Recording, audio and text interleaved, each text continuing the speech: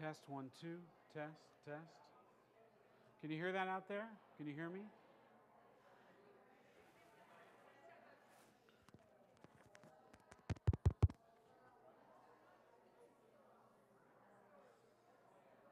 Test, 1, 2, test. Can you hear me if I talk? Can you hear me? I guess so.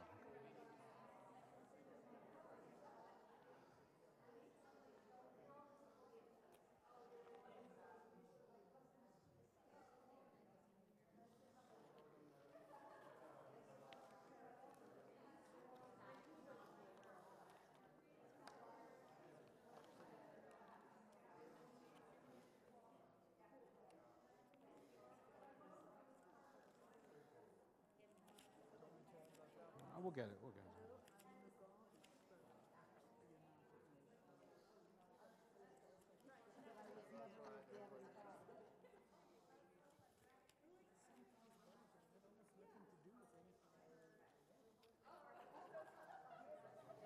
I'm sorry, sir.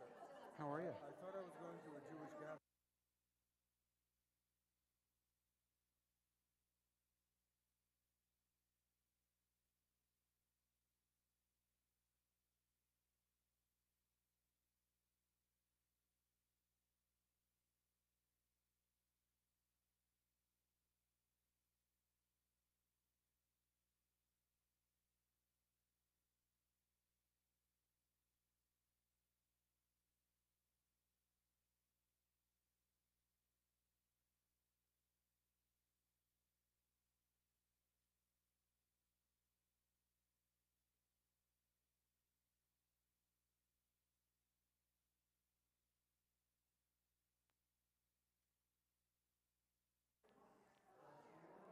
So good evening, everyone. I thought I'd use the microphone. Is it too loud? It's a little loud. Okay. I'll just take it down a minute.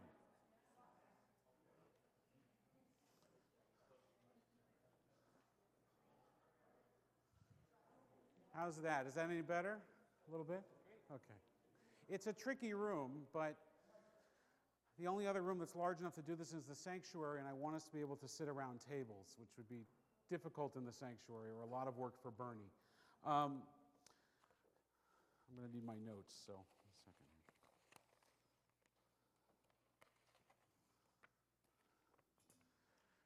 So welcome. What a terrific turnout.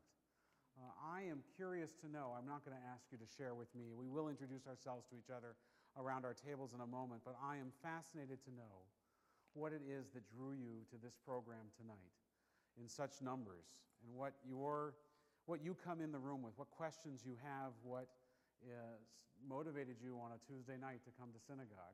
It's hard, right after Rosh Hashanah, Yom Kippur, to talk about Israel. And if I'm curious about it, I'm guessing that you're curious about that too.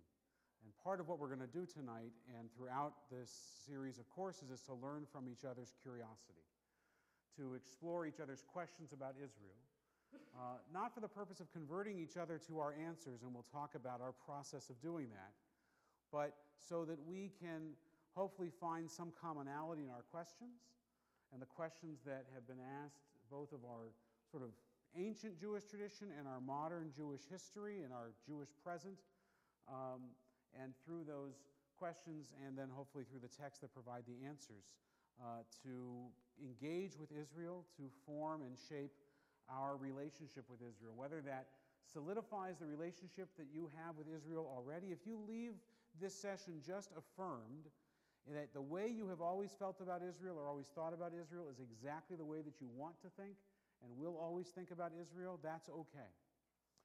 And if you leave with more questions than answers, then that's okay. And if you leave changed, well, that would be terrific.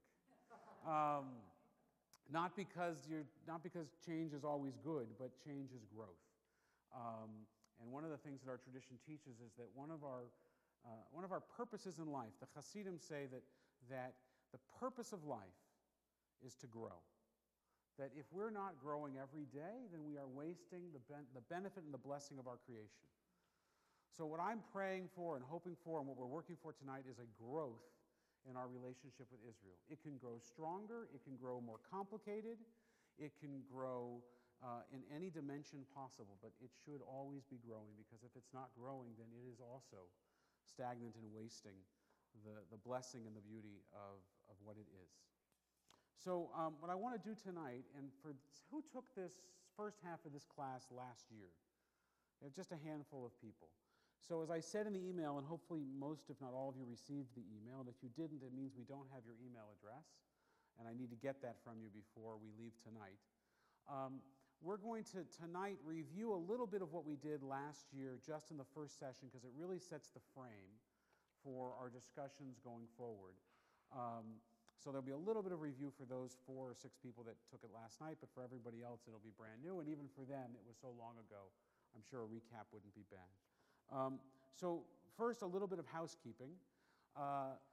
We are going to be communicating for this course via email, and we're going to be doing that frequently, every week. If you received the email from me, who did not receive an email from me tonight?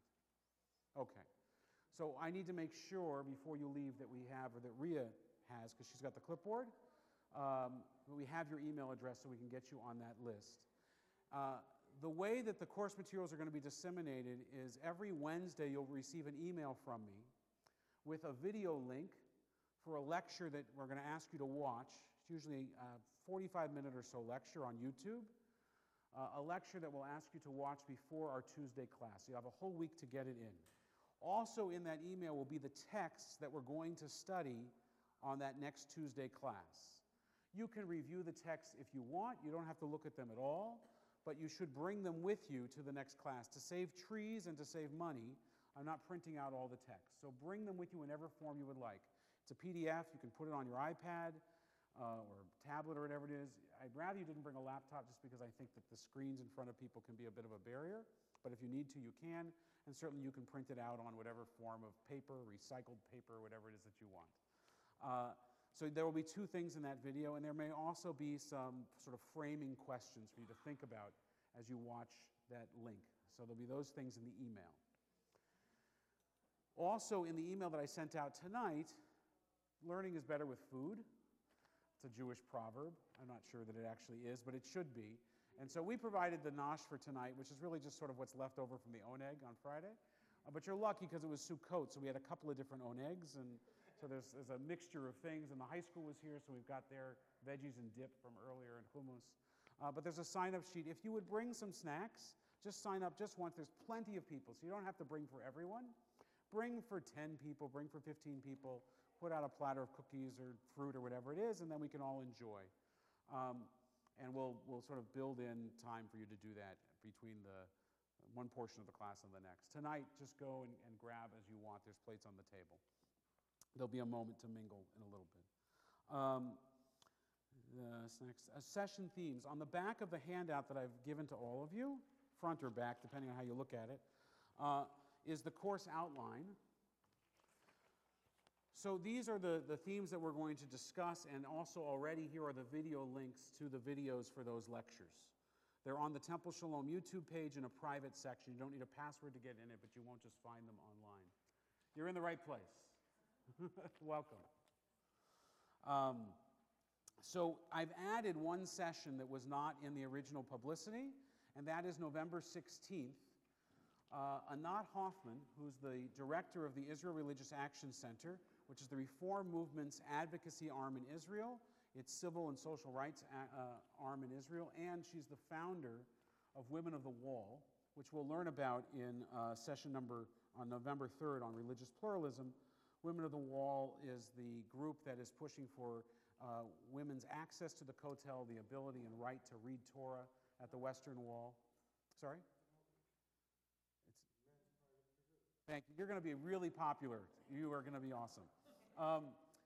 So Anat Hoffman is actually coming here to Vancouver. It's her first time in Vancouver, and she's speaking on a Monday night before our class.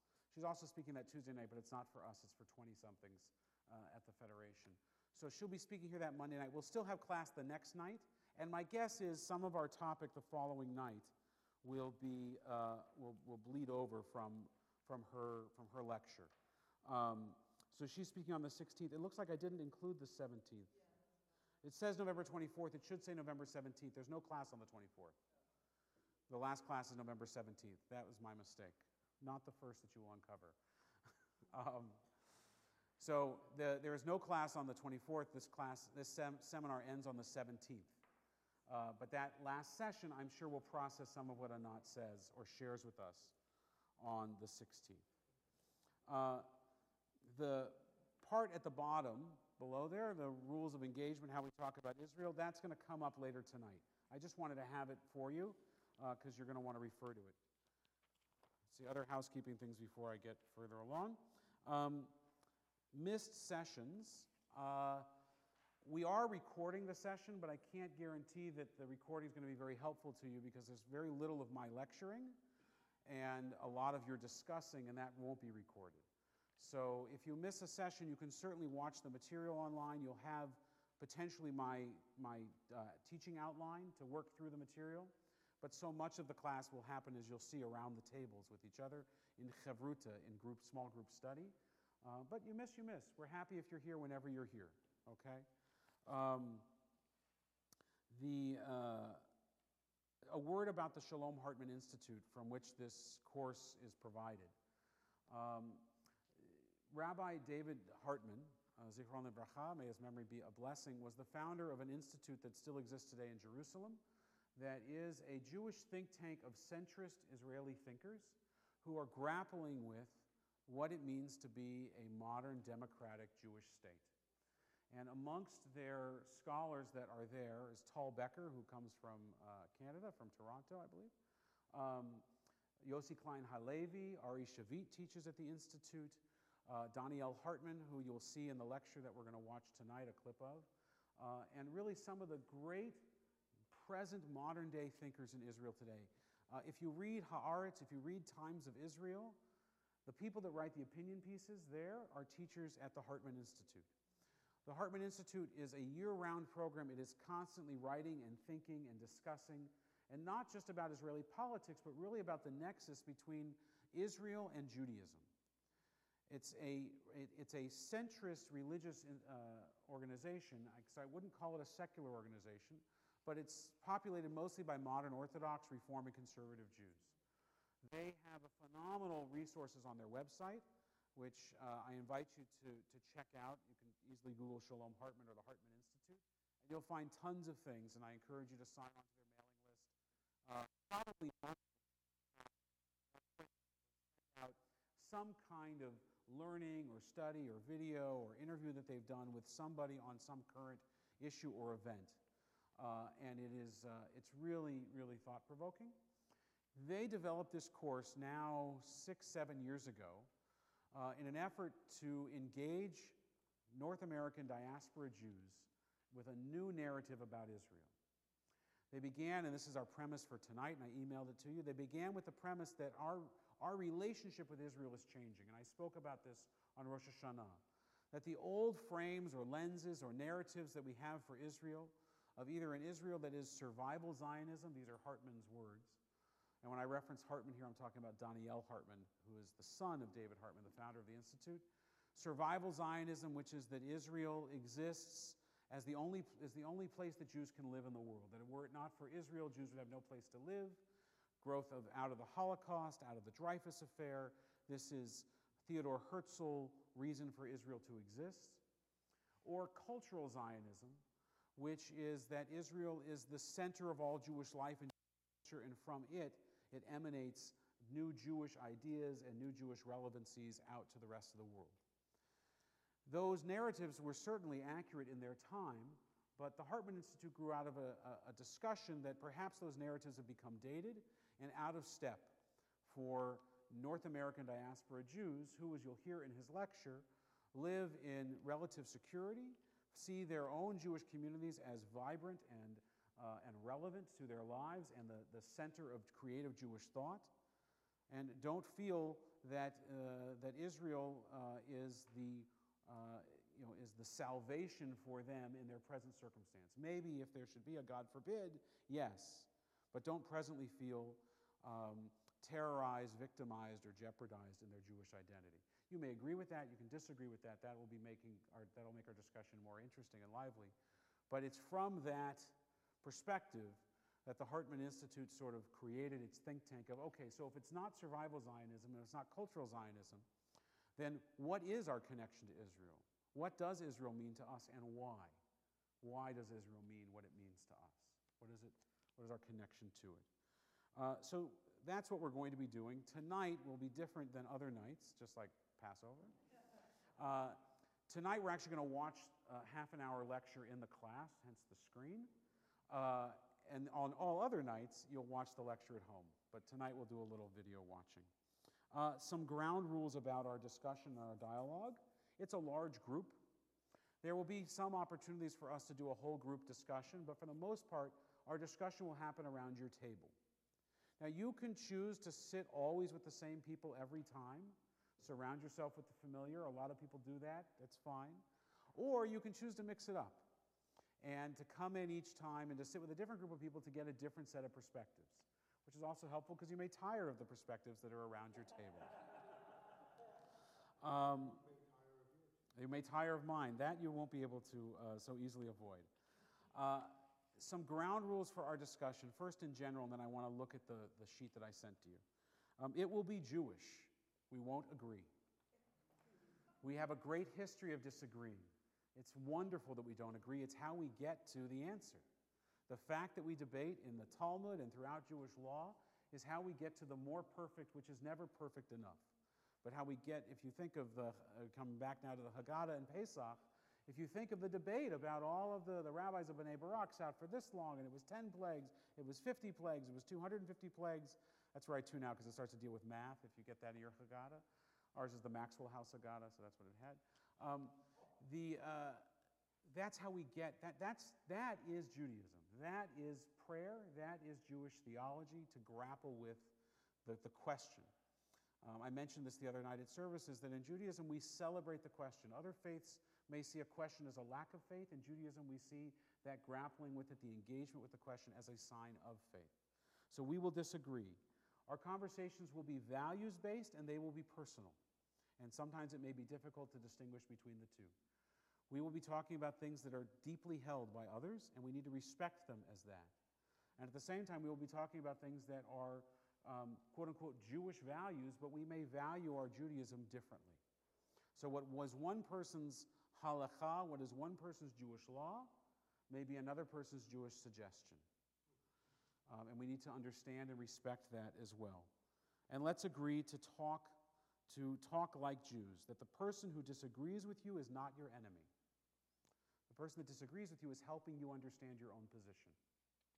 When we study, it says in the Mishnah, when two people sit together and study Torah, the Shekhinah, the divine, often attributed to the feminine presence of God, sits and studies with them. It's not that an angel comes down from heaven, but rather a third voice exists in that moment which helps you understand yourself. In understanding or misunderstanding the other, you better understand your own position. So that person disagreeing with you is actually helping you. We all know this. If somebody just says yes to you all along, it's not much of a help. Question, challenge, and then you get a better understanding of your own position. So that said, I won't read it with you because I did send it out, but I do have these rules for engagement, or I should say the Brit for today, not the rules of engagement. The Brit for today, it's on the handout. It's the full side of the back page that says Courage and Renewal, from the Center of Courage and Renewal. I just want to give you a moment, please, if you haven't read it yet, take 60 seconds. Please just read through the list.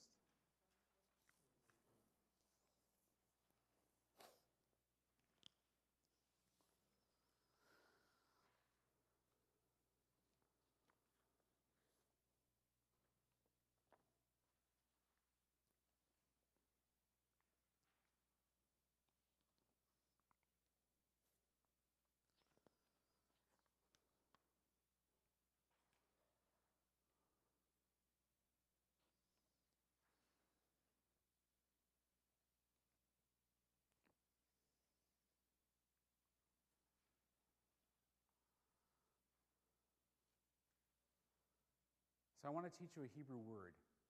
The word is halavai. Can you say that? Halavai. Halavai is one of those great Hebrew words that really doesn't have an English translation that does it justice. But it means, if only it could be so. Only if. So maybe this sheet is halavai. If only it could be so that we dialogued with each other like this, halavai. If only our families would dialogue like this around the table or on the phone or whatever it is, halavai. But in this place, in a synagogue, halavai can become reality. We can set these rules. We can live up to this standard. Maybe we can't do it on the street, but we can here for the hour and a half that we're together. But that will only happen if you do it. Synagogues around the country, or around this country and around North America, are doing this program, and many of them are having wonderful experiences. But my colleagues who I talked to as I prepared for tonight about this say that where does it fall apart is that when somebody sits at the table and doesn't follow some of these suggestions and sees it as their position to convert the other, to not accept a position that's different than theirs. And then this will fall apart. I can't control that. There are more of you than there are of me. And since there are 2 Jews and 3 opinions, there are more opinions than there are of you. So halavai can be reality if we make it so. But I leave that in your hands. It's not in mine. It's in yours.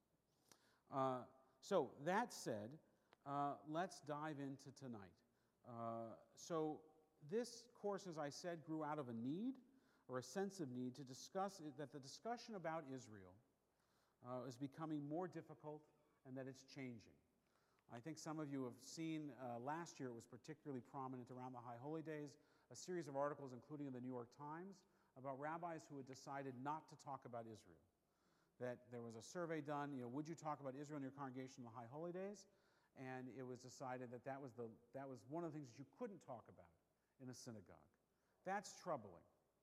That Israel becomes a wedge issue in a synagogue. That to talk about it is to politicize the bima, that it becomes too controversial, that you leave out too many Jews when you bring it up. That obviously is not my approach, but when we talk about it, we run into these old lenses that I talked about, from which people sometimes have a hard time seeing through, or seeing past, I should say. And I've experienced that in the couple of Israel sermons that I've given in the congregation this year and last year at the High Holy Days. If the purpose of shul is to comfort the afflicted and afflict the comfortable, then they did that. But it brought to light this very real challenge that we have, which is that maybe we stay away from these conversations because they're uncomfortable. So North American Jewry has become increasingly polarized on Israel. Some are utterly passionate, others are utterly indifferent. Some are staunch defenders, others are harsh critics, and there is a generational divide to some degree. And we might find that tonight, and in the course of our conversations, that you might find that the divide is not just left or right, but it's old and older. Looking around the room. And then Sam, young. Okay. Sam, just wave. There you go. So the goals of Israel engagement are to understand why, to understand what has changed, and to create a new dialogue, a new basis for dialogue. Not politics and not history, but values-based. Jewish values-based. Which means we have to learn a bit about what Jewish values are, because Jewish values, as much as we have a top 10 list in the 10 Commandments, they go deeper than that. And we can't just boil them down to tikkun olam, repair the world, love your neighbor as yourself. I mean, these are Jewish values, but there's a whole collection of Jewish values. So, and as I said before, one person's Jewish values may be another person's Jewish suggestion. So we need to do this, and we're going to do it through a study of we'll study modern Israeli texts of those modern Israeli scholars, but also classical Hebrew or rabbinic texts in English that will give us the underpinnings for what the Jewish view is on this. Now, you can choose to adopt that view or not, but we want to be grounded in our tradition to the extent that we can be, and to the extent that we need to use modern texts. Those two will not just be, just one piece picked out of nowhere, but these are writers and scholars that have, we would say, yichus. They've got good lineage with them. These are well thought of and well regarded and scholarly opinions and people that have written them. So let me ask this question, and this is where we begin our conversation around the table. What are the ideas? Actually, I even put it on the board here. So, Is that it?